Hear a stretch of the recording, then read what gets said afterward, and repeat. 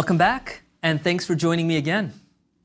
We have recently begun to study the world of higher dimensions, beyond 3 dimensions. We have seen already the usefulness of this in nature with relation to string theory and Calabi-Yau manifolds. Well, this lecture focuses on higher dimensional versions of polyhedra that we have studied. Remember the 5 Platonic solids? Well, these solids are the bedrock on which symmetries and patterns are studied in the 3-dimensional world. Moreover, we have seen that polyhedra in general are used to build all the possible 3 manifolds by gluing their faces. Well, as we leave 3 dimensions, we ask, are there higher dimensional analogs to the Platonic solids? Is there something like the Platonic solids in 4 dimensions? Well, this adventure will, in a new way, reveal the mysteries and complexities of higher dimensions.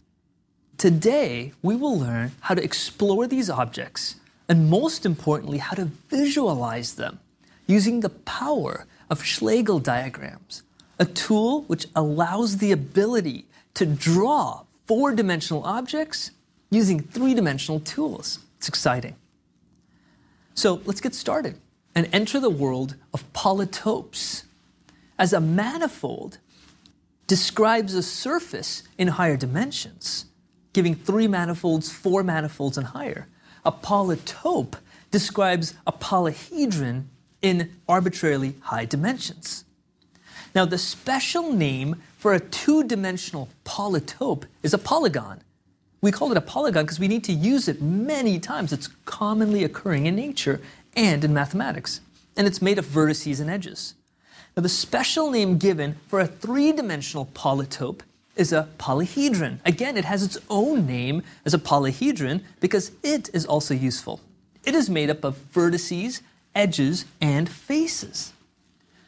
A polytope can be defined for arbitrary dimensions. Sometimes we will call a 4D polytope simply a polytope for short, if the dimensional context of 4 is obvious. So let's focus now on just the 4-dimensional versions of polytopes. What does it mean to be a polytope? Well, for 3D we needed vertices, edges, and faces. So in 4 dimensions, we see that a 4-dimensional polytope is made up of vertices, edges, faces, and chambers, an extra 3rd-dimensional structure needed to construct it. Now, as a polyhedron is made up of polygonal faces bounding a 3-dimensional volume. Let's take a look. Here's a polyhedron. It's made up of polygons that are bounding, that capture a 3-dimensional volume inside. It's made up of a 2-dimensional shell on the outside, catching that 3D inside. A polytope, a 4-dimensional polytope, is made up of polyhedral faces. Its faces are these guys. These are glued together to bound a 4-dimensional volume. Notice how the gluing of all polyhedra work. Taking any polyhedra in consideration, you notice that all the edges of the polygons are glued together perfectly. There are no unused edges. Each edge of the polygon glues perfectly to one another to create the polyhedron. Similarly, a polytope is made up of a collection of polyhedra whose faces are glued together perfectly with no unused faces. So if I start gluing polyhedra together along their faces like this and completely glue every face possible so there's no unused faces, we can start building polytopes in 4 dimensions. So we ask 2 questions. First, how was it possible to imagine such a world, to draw it, to visualize it? And second, who cares? Why should we study polytopes at all? Well, I want to answer the second question first. Polytopes provide a stepping stone to understanding 4 manifolds. Just like polyhedra provided us with a stepping stone to move from 2-dimensional surfaces to 3-dimensional manifolds, polytopes do the same thing for the transition from 3-dimensional manifolds to 4-dimensional manifolds. Now, they are made of simple objects which we know and understand. In general, a 4-manifold could be a complicated structure, but a polytope has these pieces of the puzzle. They provide a combinatorial setting, allowing us to use counting methods to help classify them. We can talk about their vertices, edges, faces, and chambers. And this helps us in order to think about four-dimensional objects better. But we now turn to the harder task of trying to visualize and draw four-dimensional polytopes using the tools of three-dimensional humans, using the tools that we have. Well, we begin with understanding three-dimensional polyhedra from a two-dimensional world. This is exactly the same model we did last time to understand what a creature in 4 dimensions feels like, what the powers they have is. So similarly, instead of talking about a 4-dimensional polytope, let's pull back and talk about three-dimensional polyhedra from a two-dimensional perspective. We want to describe how a two-dimensional being can understand a three-dimensional object. So let's start with a simple object like a cube. Here's a cube. It's clearly a three-dimensional object. But how can I describe this cube to somebody who lives on the plane for a two-dimensional being? I cannot just say its depth, width, and height. They have no concept of height. Now, they know all the pieces of the puzzle. They know all the squares, but it's formed together to give me a three-dimensional structure. Well, there are 3 classic ways of looking at descriptions of three-dimensional objects to two-dimensional beings. The first one is projections. We look at its shadow. Here's my cube. I can look at the shadow that the cube casts on the floor. Now, one way you see this is a square. If you look straight down at the cube, it casts a shadow of a square. But if you look at the cube from a different perspective, just from a tilt, you see it casts a shadow of a rectangle. From another perspective, it casts a shadow of a hexagon. And even from another perspective, we see the shadow of a hexagon with 2 of the sides being very small. Notice that one shadow cannot capture all of the 3D-ness of the cube. So in order to explain to a two-dimensional person what a cube is, we can't just give them one shadow. That doesn't do it justice. We need to give them all the shadows that we can get so they can get a feel for what the three-dimensional cube really is like. Well, the second thing we can do is instead of looking at shadows, we can make movies or slices. This is what we did with two-dimensional knots. In order for us to get an understanding how those two-dimensional knots, those surfaces thrown into 4 dimensions can work. But now we're just looking at it in terms of a cubical structure. If you take a cube, I can slice it in one way, and I can get a movie that I'm making, these collection of slices arranged in a certain order. So now notice each of the slices is two-dimensional. Every particular snapshot of the movie can be understood by a two-dimensional being. It's just when you run the movie, will they have a hard time reconstructing the 3D idea? But at least they have a snapshot of what the slices look like. But notice also, just like before, there are different ways we can capture the movie of a cube. We don't have to slice it exactly the same way. If you slice it in a different way, we can get, instead of squares, I get triangles and hexagons and triangles going all the way back to a point again. For instance, we notice one special thing when I'm comparing these two objects, that the movie slices that we get are actually quite different than the projections that we got earlier. For instance, we see triangles in some of the movie frames of a cube, but triangles never appear as shadows of the cube. So although both of them in some sense are capturing parts or slices in a two-dimensional way, the projections are actually capturing different data than the slices are. Well, the third way we can do this is we can actually open up the cube. Imagine I have a cube in front of me. I take the top part of the cube off. I take one of the faces off. I put my hands on the side framework of the cube, around the boundary that I've created since I've just removed the cap off, and I stretch it open. Topologically, I stretch it open until I lay it flat. Now notice here that we do not get a set of images like shadows. We don't get several images or a strip of images like a movie, but we just get one image. It is this third method of opening up that is extremely valuable to us. Now, this method of opening up is something we've actually done before. It appeared when we wanted to compute the Euler's formula for a polyhedron. We actually removed a cap of the polyhedron, put our hands in there, and opened it up. And this method is called the Schlegel diagram of the cube. This object you see at the end of opening up the cube this way is this structure, the Schlegel diagram. And it's named after the mathematician Victor Schlegel from the 1880s. Now, the good news is that it preserves all combinatorial and topological properties. In other words, the number of vertices and edges and faces that you had in the original cube, you still have. And even the face that was removed, remember how we had to remove the face to open it up? Even that is still remembered by the boundary.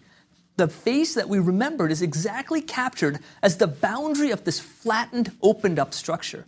And if you count the number of vertices, edges, and faces inside the original cube, we see them appearing here in this Schlegel diagram. Now, the bad news is that unlike shadows or movies, it completely destroys geometry. In shadows and movies, you got exactly those square slices or those triangular slices where the angles of the cube were preserved.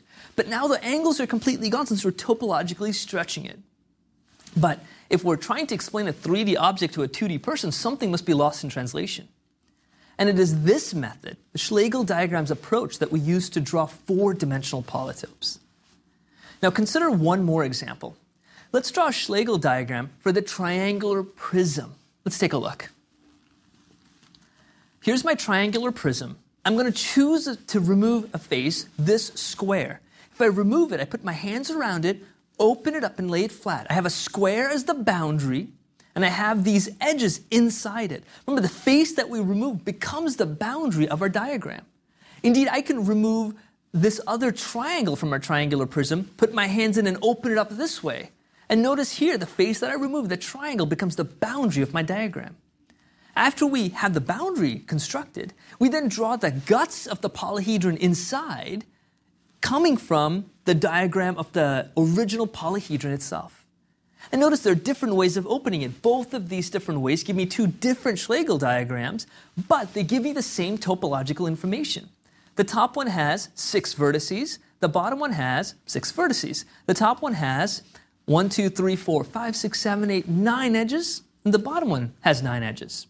Exactly the same thing. We have 2 triangles on the top with 3 squares, 1 square, 2 square, and the third big boundary square. And here we have 2 triangles with 3 square. Great. 2 different ways of looking at the same thing. Now let's begin our adventures of drawing polytopes. In order to understand 4-dimensional polytopes, we begin by focusing on generalizations of 2 classical important polyhedra, the tetrahedron and the cube. Let's start with these 2 ideas. The simplest 4-dimensional polytope is a higher dimensional version of the tetrahedron, and it's called the 4-simplex. In general, a simplex refers to the generalization of the triangle. A 0-simplex is a point, a 1-simplex is a line, a 2-simplex is a triangle, a 3-simplex is a tetrahedron, it's a 3-dimensional version, and a 4-simplex is the 4-dimensional version of this. But what is a simplex? Well, to get an n-simplex in general, there is a pattern we do to build this object. We take the previous smaller n-1 simplex, and we take its convex hull with another point in a new dimension.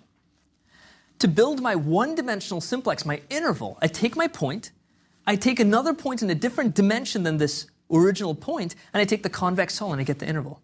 Now I have the interval. How do I build the next one? I take a point somewhere outside of it in a different dimension and take the convex hull. Now how do I get the next one, the 3-simplex? I take this triangle. I take a point in a different dimension, not on the plane, but in a different dimension. I take its convex hull and I get this. So what does the convex hull of 5 points in 4 dimensions look like?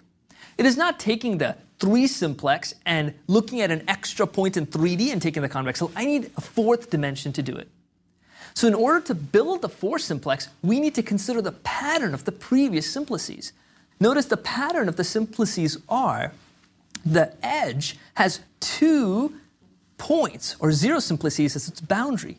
The triangle has 3 edges, or 1-simplices, as its boundary. The tetrahedron has 4 triangles as its boundary. Thus, my 4-simplex must have 5 tetrahedral chambers as its boundary, and each of the tetrahedral chambers must touch every other tetrahedral chambers. Look at the 3-simplex. Notice the tetrahedron. Every triangle touches every other triangle. How do we do this? Well, consider the Schlegel diagram patterns. Let's take a look. If I take my triangle, I can remove one of the edges, a boundary, open it up, and my Schlegel diagram is two intervals put together. I can take a tetrahedron, remove one of its boundary, a triangle, open it up, and make it a triangle with this pattern on the inside. Notice I have an interval with a point in the middle. I have a triangle with a point in the middle with connections. So the 4-simplex, if we follow this pattern, is a tetrahedron with a point in the middle connected up to all the vertices. Now, does this actually satisfy our two requirements? Do I actually have 5 tetrahedra with each chamber touching all the other chambers? If I actually look at the structure in a different way, I can actually put a bomb in the center of it and kind of blast it open. And you actually see that there are 4 tetrahedra gluing each other perfectly. And the 5th tetrahedron is the outside one that I had removed in the first place in order to draw it. So I see the 4 here, and the 5th is the entire boundary itself. So here is an example of a 4-dimensional polytope that we have drawn in 3 dimensions. Remember, we had to remove that face, that outside face, in order for me to get my hands in and push it down. So I've taken my 4-dimensional object, removed one of the tetrahedral pieces, put my hands in 4 dimensions, and pushed it into 3 dimensions to get a picture like this. So let's move on to the 4-dimensional cube. Well, what is a cube? Well, to get the n-dimensional cube, there's a pattern. We take the n-1 dimensional cube and we need to push it perpendicularly. I have a point, then I take my point as my 0-dimensional cube and I push it to get a line segment. I take my line segment, I push it perpendicularly to get my square. I take my square, I push it perpendicularly to get my cube, and I need to push this cube perpendicularly into the 4th dimension to get my 4 cube. And similar to the 4-simplex, we have a pattern for the 4 cube. The vertices of my interval has 2 points on the boundary. My square has 4 intervals on the boundary. My cube has 6 squares on the boundary. And thus my 4-dimensional cube must have 8 cubes on its boundary. And again, we can consider the Schlegel diagram patterns. If I take my cube, remove one of the faces, and lay it flat, the 2 dimensions become 1 dimension flat. Notice it's 3 intervals with an interval in the middle. If I take my cube, put my fingers in and lay it flat, look at the Schlegel diagram, it's a cube with, it's a square with a square inside with things connected up, but that square in the middle. Similarly, the 4-dimensional cube is going to be a cube on the outside with a cube on the inside with connections from the inside to the outside, just like the previous pattern. Now, does this satisfy our 2 requirements of the 8 cubes as chambers touching the way we want it to? Let's take a look.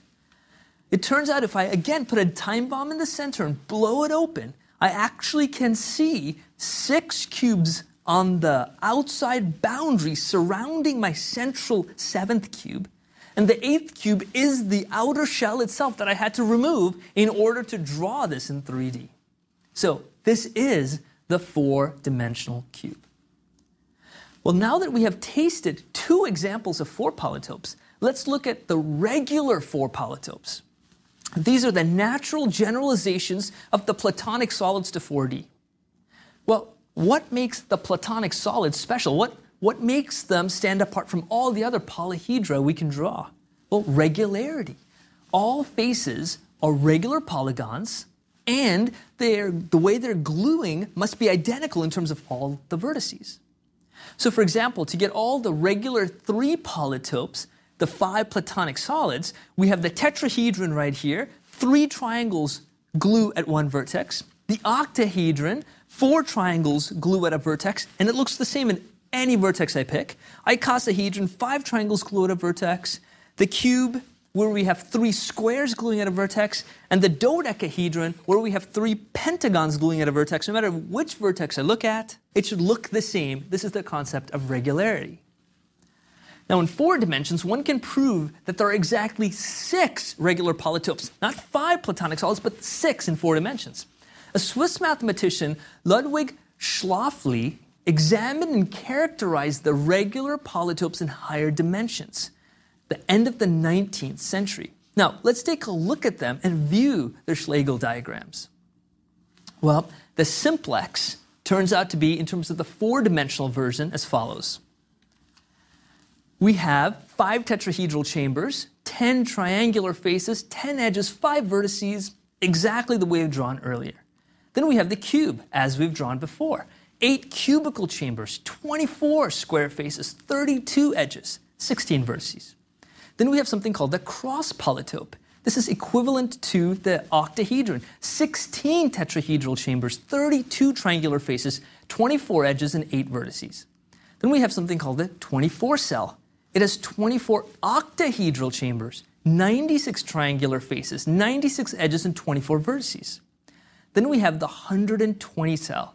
120 dodecahedral chambers, 720 pentagons, 1,200 edges, 600 vertices.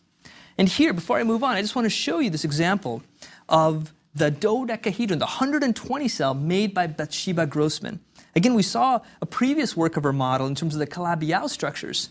But here we see the 120 cell that I can actually hold in my hand, made up of metal. It's done by a beautiful 3-dimensional printing, and I find this absolutely stunning. It's one of my favorite models ever designed. Well, the last one, the 6th one, is the 600 cell that you see here. It has 600 tetrahedral chambers, 1,200 triangular faces, 720 edges, and 120 vertices. Now, let's take a look at all of the numbers that I told you in this chart. Look what happens. We see the simplex has a pattern, 5, 10, 10, 5, in terms of chambers, faces, edges, and vertices. The cube has a pattern.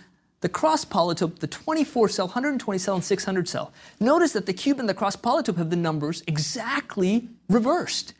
And the 24 cell is symmetric to itself, the simplex is symmetric to itself, and the 120 and the 600 cell are symmetric to themselves. This is the concept of duality.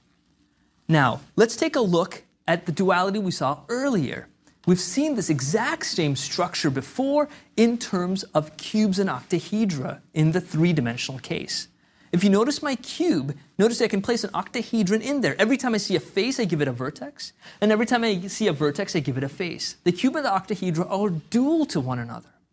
Thus, a polytope and its dual hold, from this chart that you see, the same information, but it's just presented differently.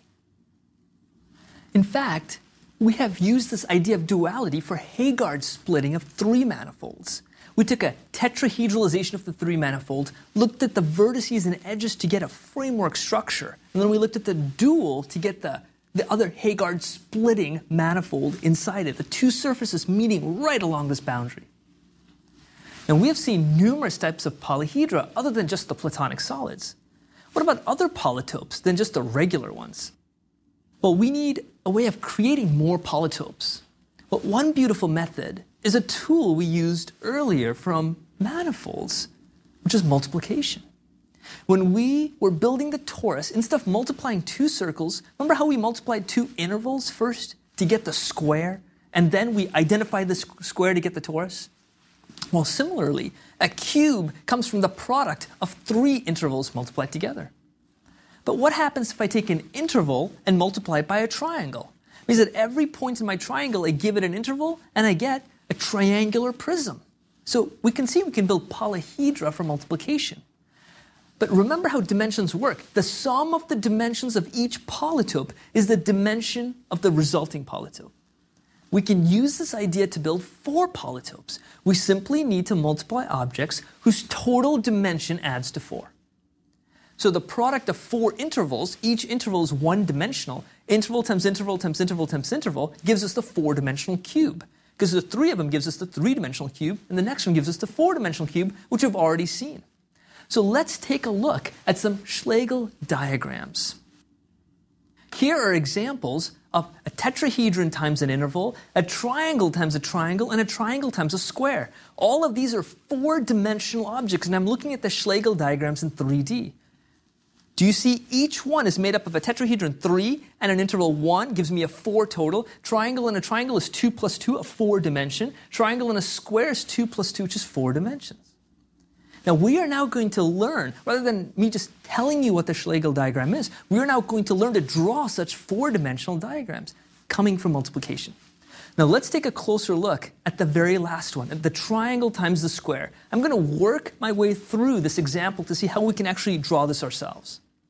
Now, in order to do this, we first consider a three-dimensional polyhedron that comes from multiplication, and then see how that works to push us into the 4D world. Let's consider the triangular prism that we talked about. The boundary of the triangular prism, its faces, is the feature we need to draw. Why? Because the boundary pieces are made of products of the boundary of the pieces. So if I have my triangular prism, note it's made up of a triangle times an interval. And a triangle has three boundary pieces, the x, y, z, and the interval has two boundary pieces, the a and the b. So my superstructure, my triangular prism, must be made of the boundary of the triangle and the boundary of the interval put together. So here are my boundary pieces. I can take my x, my y, my z, and I can multiply it by my entire second boundary, the AB interval. And if I take each of my x, y, and z and multiply it by that, I get interval times an interval, which is a square. I get 3 squares. But I can also take my boundary pieces for my interval, which is an a and a b, and I can multiply that by the entire triangle. So I take this point and this point multiplied by a triangle. A point times a triangle is a triangle. So I get 2 triangles, which means my triangular prism must be made up of 3 squares and 2 triangles, exactly the way I have it. Now that we have an idea how the multiplication of the boundary pieces gives us a hint, let's look at the triangle times the square. Here, my triangle times my square. The triangle has 3 boundary pieces, x, y, z. My square has 4 boundary pieces, a, b, c, d. So first I take my 3 boundary pieces, my 3 intervals, x, y, z, and each one gets multiplied by an entire square of possibilities. So I get interval times a square, which is a cube. So I get 3 cubes for my 4-dimensional object. But from the other perspective, I have 4 intervals, a, b, c, d. And each one of these intervals gets multiplied by a triangle of possibilities. An interval times a triangle is a triangular prism, and I have 4 of these, so I must have 4 triangular prisms. So my triangle times square 4-dimensional polytope must be made up of 3 cubes and 4 triangular prisms. Now, how do we know these pieces are glued the right way? Well, the way the boundary of the triangles and the squares glue determines the gluing of the chambers. And now look at this Schlegel diagram. We see it is indeed made up of 4 triangular prisms all around the structure, 1, 2, 3, 4, and it has 3 cubes, 1 here, 1 right under it, and the entire outside superstructure is the cube. Well, so far we've been looking at objects having geometric straight flat sides. What about a topological perspective where such things don't matter? Well, we realized quickly that 4-dimensional polytopes come from really 3-dimensional spheres, exactly like 3-dimensional polyhedra comes from 2-dimensional spheres. So, how can we think about what is going on in the 4-dimensional perspective? Note what is important. Not that the filling of the ball in the inside, but the boundary itself. This is where all the polyhedral and polytopal activity is taking place. So for us to understand 4-dimensional polytopes, the 3-dimensional spherical shell is what's exciting. Just like for us to understand 3-dimensional polyhedra, the 2-dimensional shell is what's exciting. Now, as we looked at Jeff Weeks' curved spaces program to fly through 3 manifolds, there is a similar beautiful software that flies through 4 polytopes. The software, called Gen 3D, was written in 2006 by Fritz Obermeier, who was then a PhD student at Carnegie Mellon University. What would things look like if we were on the surface of a 3-dimensional sphere flying in this 4-dimensional polytope? Well, it's as if we were on the surface of the 2-dimensional sphere for one of these objects flying through as we go through one chamber after another. Let's take a look at this beautiful program. So here we see an example of us flying through the 120 cell. In this 120 cell, we could see the structure everywhere in terms of gluing dodecahedra together. Now here we are flying through the 600 cell. It's a beautiful structure. Again, it's very different than the previous one because it's not tiled by dodecahedra anymore. Indeed, we can fly through other non-regular polytopes as well. For example, like this one. Now in all of these examples, the lines that we are seeing are geodesics, the shortest distances in the 3-dimensional sphere. But due to the positive curvature of the 3-dimensional sphere, which we learned from one of Thurston's geometric formulations that we have, these lines look warped, but they're really geodesic lines. Well, thus far we have explored in detail the life of four-dimensional polytopes. In particular, we've spent a good deal of time talking about the regular four-dimensional polytopes. But what about things in higher dimensions greater than 4? It feels like our list must be getting longer and longer. In 3D, we had 5 of them. In 4D, we have 6. What about 5 dimensions or 12 dimensions? Maybe it's not even possible to list all the regular polytopes in those many dimensions because it might be huge. However, it turns out just the opposite. We have the startling result given by Schlafly. It states that for all dimensions greater than 4, there are only 3 regular polytopes. There's the n-dimensional simplex, the generalization of our tetrahedron, the n-dimensional cube, the generalization of our cube, and the n-dimensional cross polytope, the generalization of our octahedron. Those are the only 3. In fact, it starts at 5 things for the Platonic solids, it goes to 6, and then immediately it drops to 3 all the way. So today, we have entered the world of 4 polytopes. We are looking at generalizations of the Platonic solids in 4 dimensions and higher. But most importantly, we got our hands dirty by seeing how it is to actually build and draw and visualize and construct and indeed even fly through these worlds. Well, in our next lecture, we move to the world of particle motions and robot motion planning. Stay tuned.